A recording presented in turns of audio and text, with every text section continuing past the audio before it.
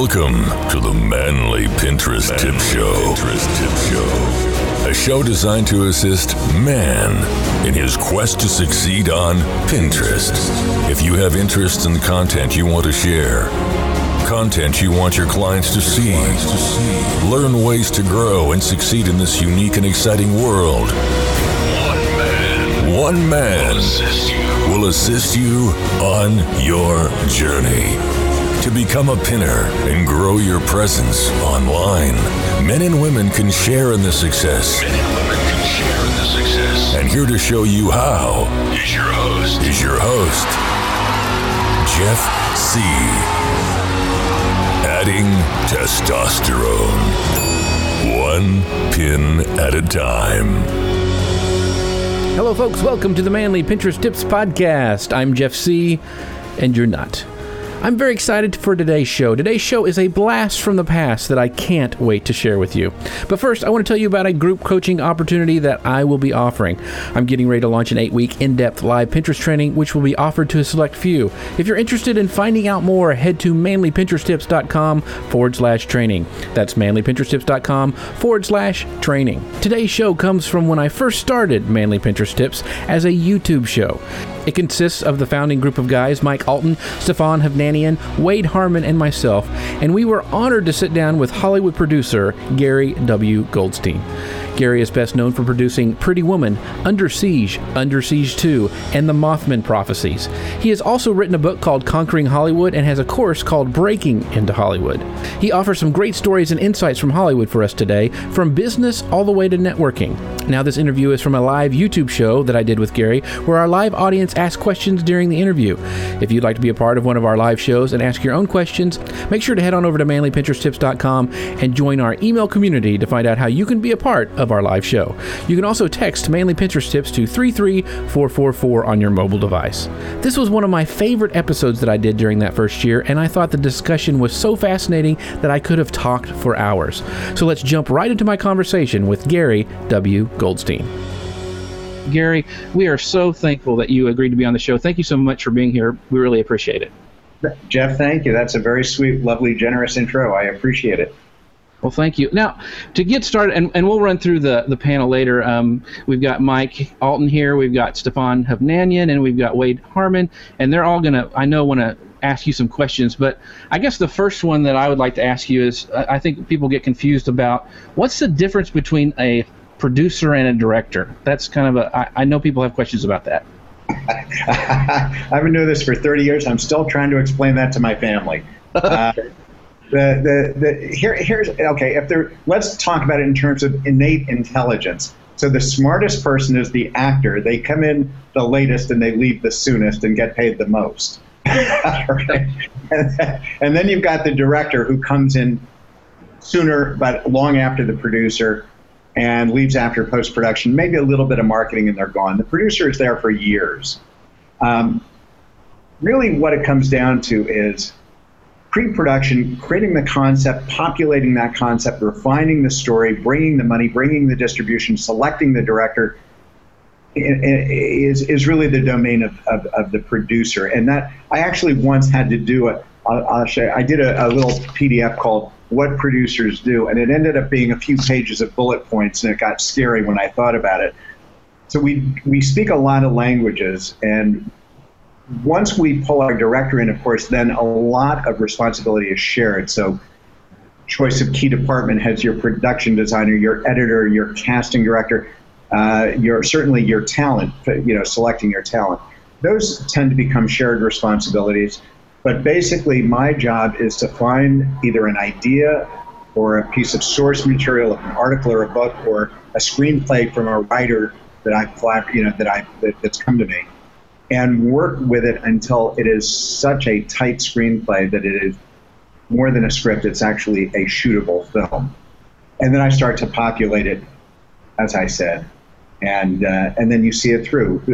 Production is more the director's medium. Putting it all together is the producer's medium. And post-production and the marketing and the ad campaign and all of that sort of afterlife, that's, again, the producer's medium. But, when you're in production, my job is strictly anticipate problems, put out the fires, pave the way for the director and the talent to work their magic, and just make sure they don't get interrupted. How long does that process usually come before when you find a story and then you move it through the production process all the way to post-production? Is there a typical time frame that usually happens? Long is typical. There's really no formula. I would tell you that, some films like Forrest Gump, I've heard anything from 13 to 15 years to get that from script to screen. There are films I've worked on. I've worked on films for a decade that never got made. It took that long for them to truly get buried and put to rest. But I have been very, very fortunate, truthfully, in many instances. You name some of my films. In fact, all of those films, Pretty Woman, the first and second Under Siege, and Mothman, actually, those were all films that were where we had speed on our side. The just circumstances worked out. I was no more than 3 years from script to theaters for each one of those titles. Doesn't mean I didn't spend a year or two before that developing the script. I did. But once you have the script, to get it on screens in 3 years is actually really fast. Wow. Okay. Great. Well, Mike, I know you had some questions that you wanted to ask too, kind of relating to business. You want to go ahead and ask that question? Yeah, absolutely. Hey, Gary, good to see you. And just kind of wondering if you can help our audience kind of understand us. What are some of the similarities between producing a movie and just business in general? And then you might tie into that too, just some tips you might have in general for business people or creatives. Yeah, it's interesting. I actually think that there are some great differences, and then some areas where I think there's really very little difference between them. I love saying that I produce businesses today every bit as much as I produce films. And I think the process and the mindset is very, very similar. If you think about a film, even whether it's a little indie, small, like my first film was a $200,000 film called Cannibal Women in the Avocado Jungle of Death, right? Now, it's a great title and you get a good chuckle, but the truth is, and I was so green, I had to learn a lot to get through that process, but whether it's that film or a $40 million film with Richard Gere at Sony called The Mothman Prophecies, or any of those titles, the experience is the experience, and every film, when you think about it, is a startup. It's insane to think of it that way, because the model of a feature film is you invest all this time having no idea if it's market appropriate or going to be well received. And then you have to go out and convince people to give you an obscene amount, a disproportionate amount of money. The risk quotient of a feature film is extraordinary. And yet, the return of feature films overall, for those that get through, the miracles that get through the pipe and get made and get distributed, really puts most businesses to shame. As a global export, and they have an afterlife that is extraordinary. So you bring together a team of people who've never worked together, highly, highly, highly skilled folks from 30 different areas of expertise, and you insist that they work together like an Academy Award-winning Olympic whatever team from day one, because your burn rate is 100,000 or more a day. One of the things that's really unique about film is how you put the team together and what's the culture of that business called a film. And I think one of the big differentiators that people in business could tear a page out of the playbook of Hollywood and do well to do so is this idea that the culture of Hollywood, people are there not because they're necessarily creating great wealth for themselves. I mean, certainly people at the top of the distribution area and certain other areas, yes, they do very well. But a lot of people are there in the same sense that I was attracted initially to go to Hollywood, out of passion. They're really, really in love with the idea of telling stories, big stories on a big screen. Or, I'll be honest, if I'd known what TV was going to become, I probably would have gone into TV years ago, because the storytelling, the ability to develop such intricate stories over so many episodes is a storyteller's dream. But whether it's a big screen or a small screen, I think people are drawn to this out of passion first. So the sense of mission the glue that binds these people together, starting from day one, when they walk in and meet all these strangers that they haven't collaborated with yet, you start at a very high level because everyone is there to roll up their sleeves, give their best. They believe in this. They're excited about the script, and they'll do whatever it takes, even if they're not getting paid. I mean, they're freelancers, so they're never going to get paid enough to make up for the gaps in their work schedule. That's not their driver. So I think, that's, if you think about a film as a startup, but everyone comes in with a really, really crucial sense of purpose and mission and excitement, that's sort of the energy of filmmaking.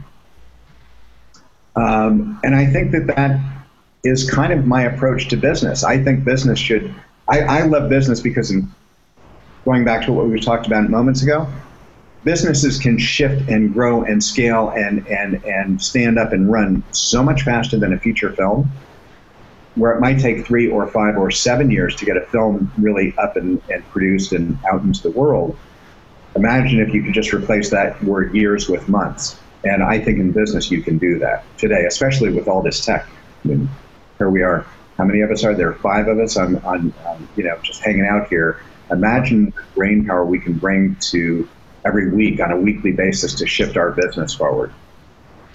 Well, I think that's a good point. I'm hearing, you talk about the collaboration that happens with, when you're producing a movie, and we're seeing the same kind of thing with social, and the social media stuff is the big collaboration movement. I mean, I've never met any of these guys in real life, but we still can come together and produce something and have fun together, and it gives value to everybody who's involved. So I think it's really interesting to see those parallels between Hollywood collaboration and what's happening in social.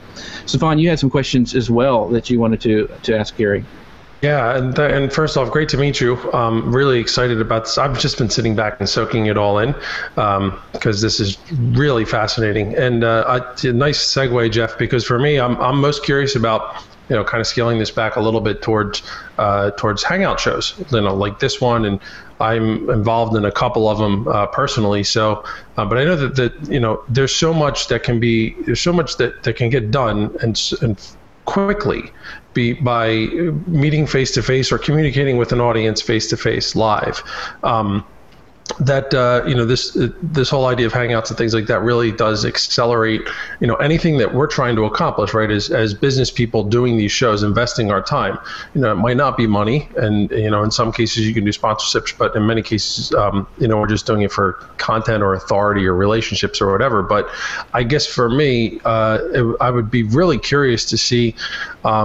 I guess first, if you have any advice or tips from the standpoint of shows like this one, or how we could communicate better with our audiences, and really just elevate our game a little bit, because to get to the level that you're talking about, there is a lot of work here, and trying to see that payoff, or even if it's just the mission again, just trying to see some ideas that we could maybe it's just marketing, I don't know, but elevate our game a little bit as producers of hangout shows, I guess. It was a very roundabout question.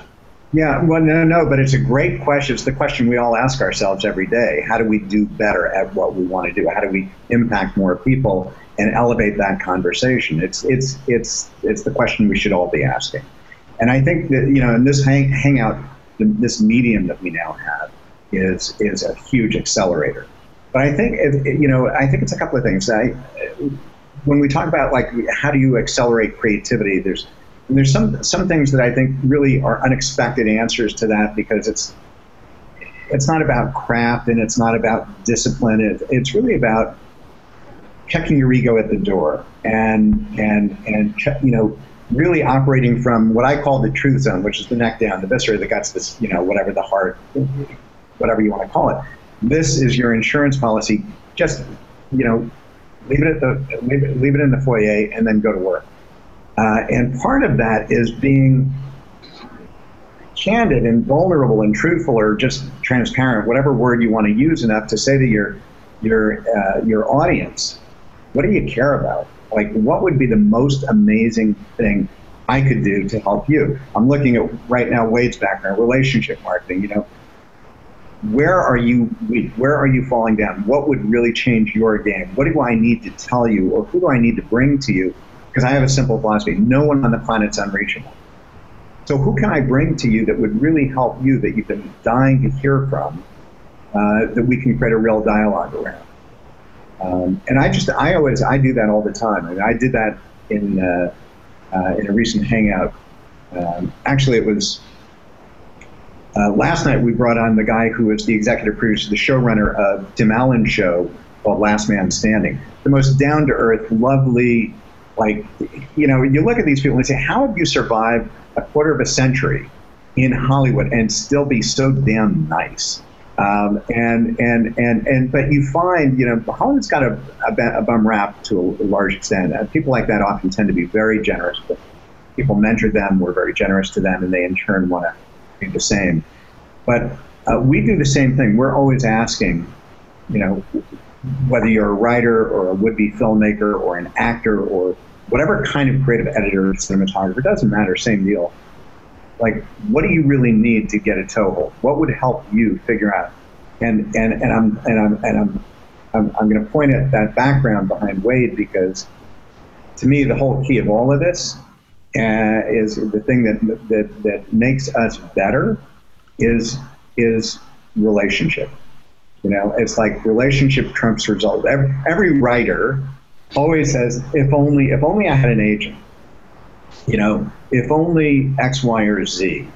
I could stay in my, you know, in at home writing, doing my craft and being happy, and the world would receive me. And that's absolutely not true. No agent ever gets anyone a job. That's a myth. The truth is, we do that based on how much we develop rapport, how much we're willing to, you know, put ourselves out and get into relationship with each other.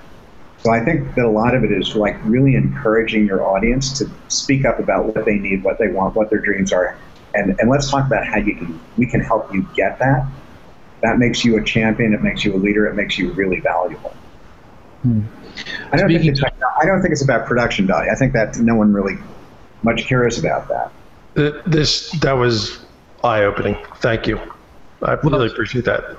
Speaking of encouraging your audience, Cheryl Deuce said, "Hey, I'm checking in. Huge fan of Gary Goldstein." And so, yes, and so there you got your audience following you around. So, Wade, one of the things in the hangout I watched you on, the intro to your master course, you really talked about relationships and networking and stuff like that. And I know Wade has some questions, being the relationship marketing expert here. So, Wade, go ahead and ask your questions to Gary.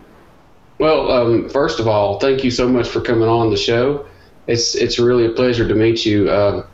You don't know this, but back in '96, the summer of '96, I loved the movie Under Siege. And when Jeff told me you were going to come on, I thought to myself, man, I can't believe I'm finally going to get to meet someone that's connected with this movie. Back in the summer of '96, I did a marathon, me and a buddy of mine.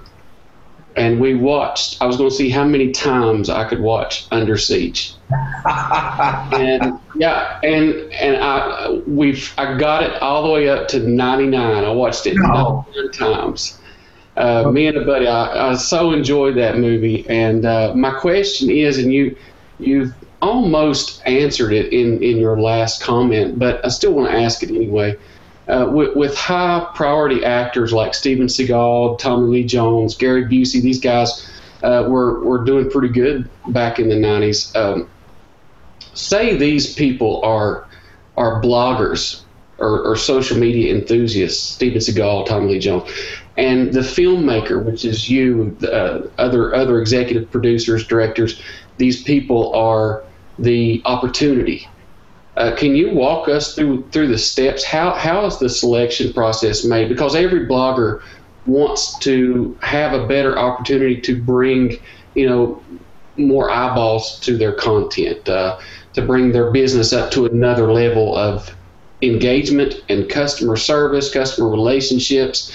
And I know you've touched on the relationship side of it, but can you explain how the process is? How do you vet these people for the movie? And maybe how that can relate to, business and social. I would give you That's a great question. I'll give you a couple of different answers. I mean, in terms of how we actually select the actors for the cast is one view, and that's it reminds me of the old saying that when you say what's pornography, well, I can't define it, but I know it when I see it. There's when you get into that casting process, and the pressure is really intense to find the name, that driver that's going to satisfy audience, financiers, distributors, marketers. I mean, just a plethora of, and of course the story. First and foremost, the story. And it's not easy to cast a film. Now, I knew that when I sold that script to Warner Brothers that I was partly doing with the thought in mind that there was a guy coming off all those smaller budgeted films who was hot and great, Steven Seagal. And if we could pair him with a community elder like a Tommy Lee Jones, we would have the ballast that we needed. And that seemed really interesting. But when you get in that room, it's like, you want to see who takes the craft seriously and who's also just sort of like nice. Like when you're in production, like when you're in a startup, you better like these people because you're going to be up at 3, 4 in the morning on a tough day working through some problems. And you got to know that they're going to collaborate with you, that they're going to not be a diva, they're not going to throw a tantrum, and they're going to be pleasant. So you're looking for someone that you think you hope you can get along with. But you're also just that ineffable thing like, did they surprise me? Number one.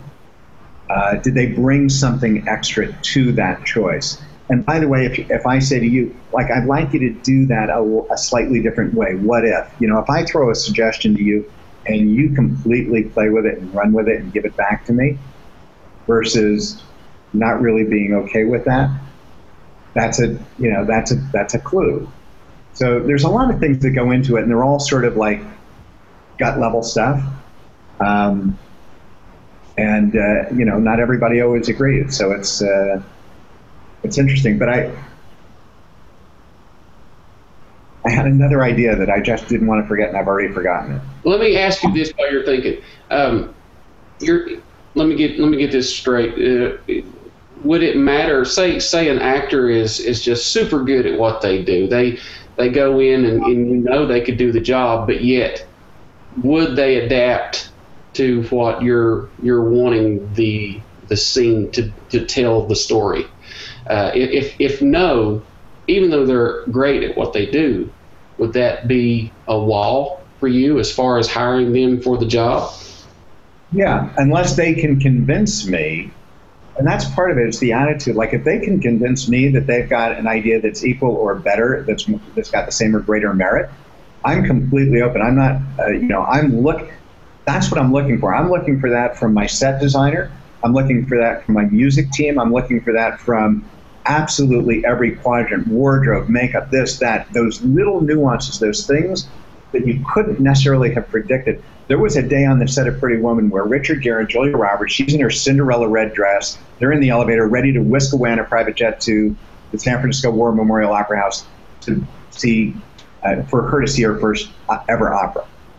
And whatever line was in the script, to be honest, I don't remember. The script was so great, but with Gary Marshall, we had the best director in the world. So we said, look, here's the deal. One take as scripted, and then let's just improv. Let's find this story as we go.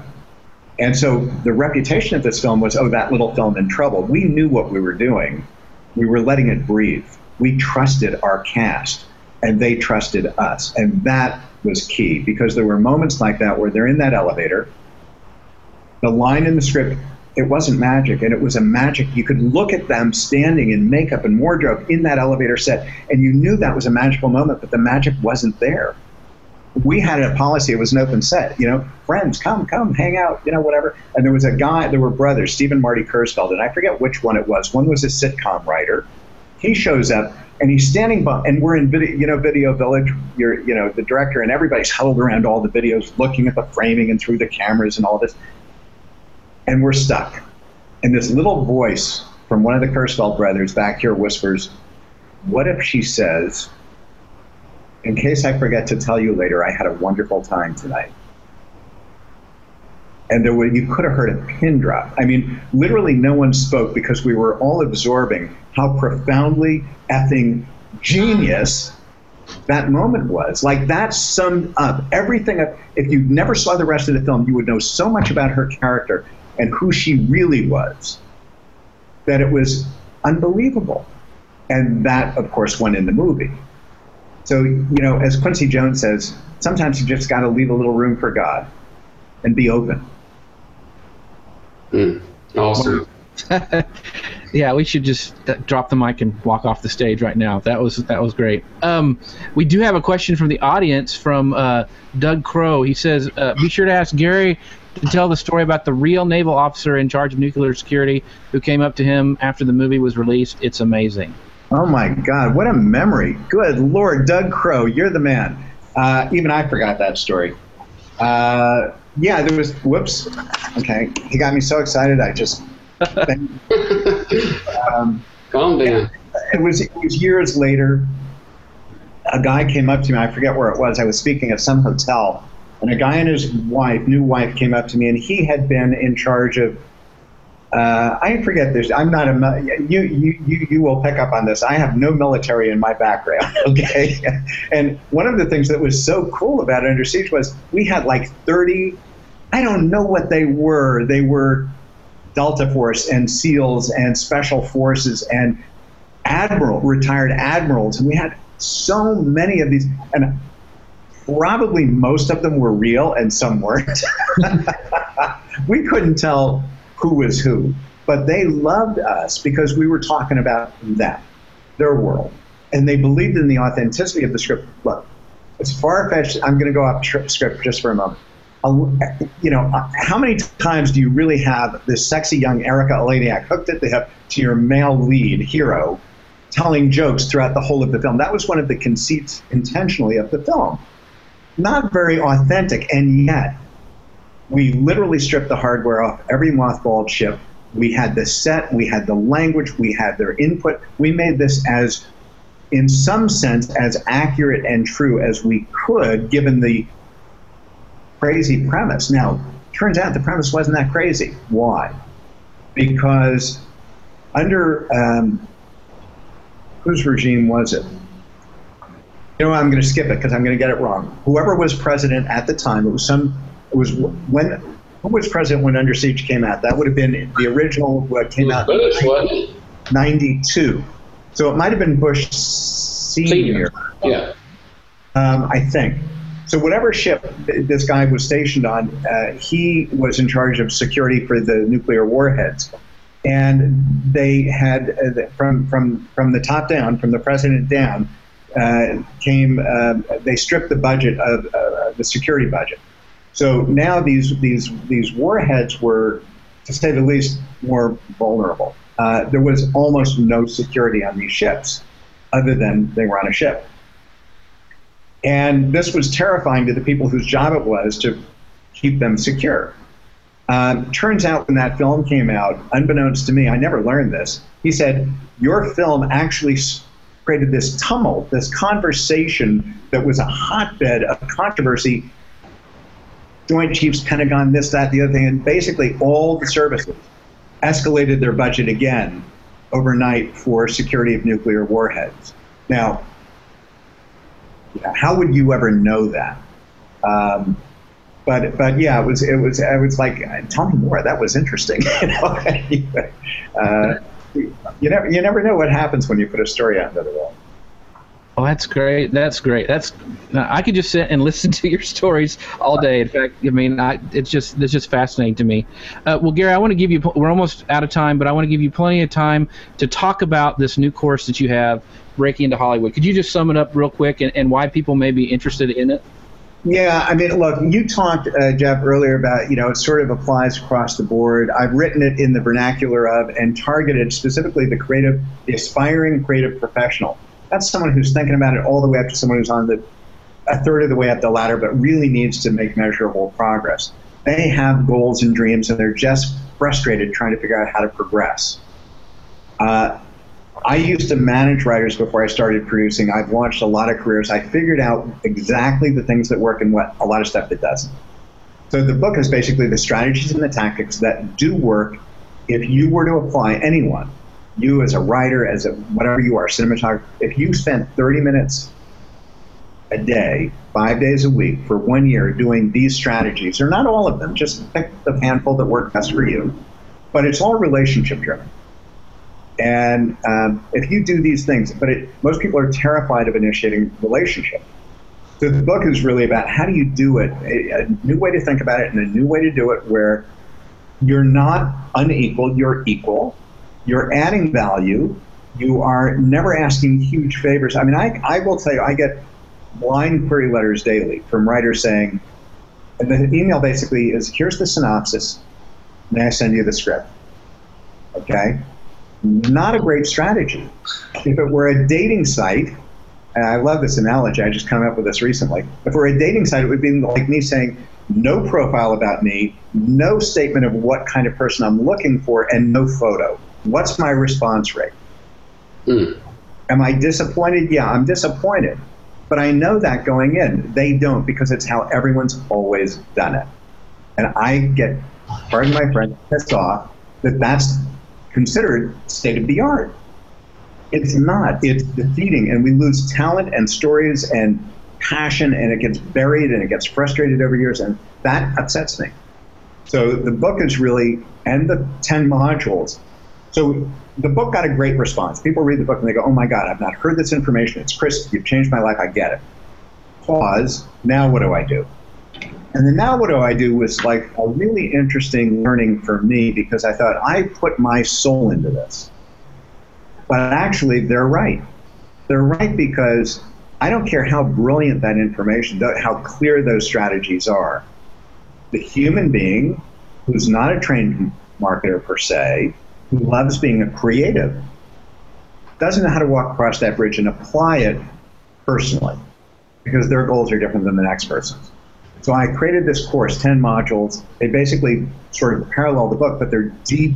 Like, it's going to take a week to do an exercise. If you're spending 20, 30 minutes a day, it's going to take you a week. So it's a 10-week course, 8 to 10 week course.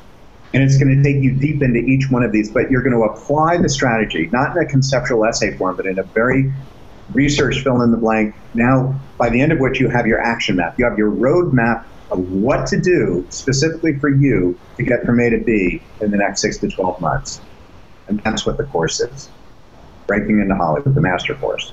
Awesome. Well, we'll make sure to put all the links into the comment section. And Gary, thank you so much for being on the show today. We are out of time, but I wanted to say thank you to Mr. Mike Alton from the Social Media Hat, Stefan Hovnanian from Google Plus Pro Tips, and Wade Harmon from WadeHarmon.com.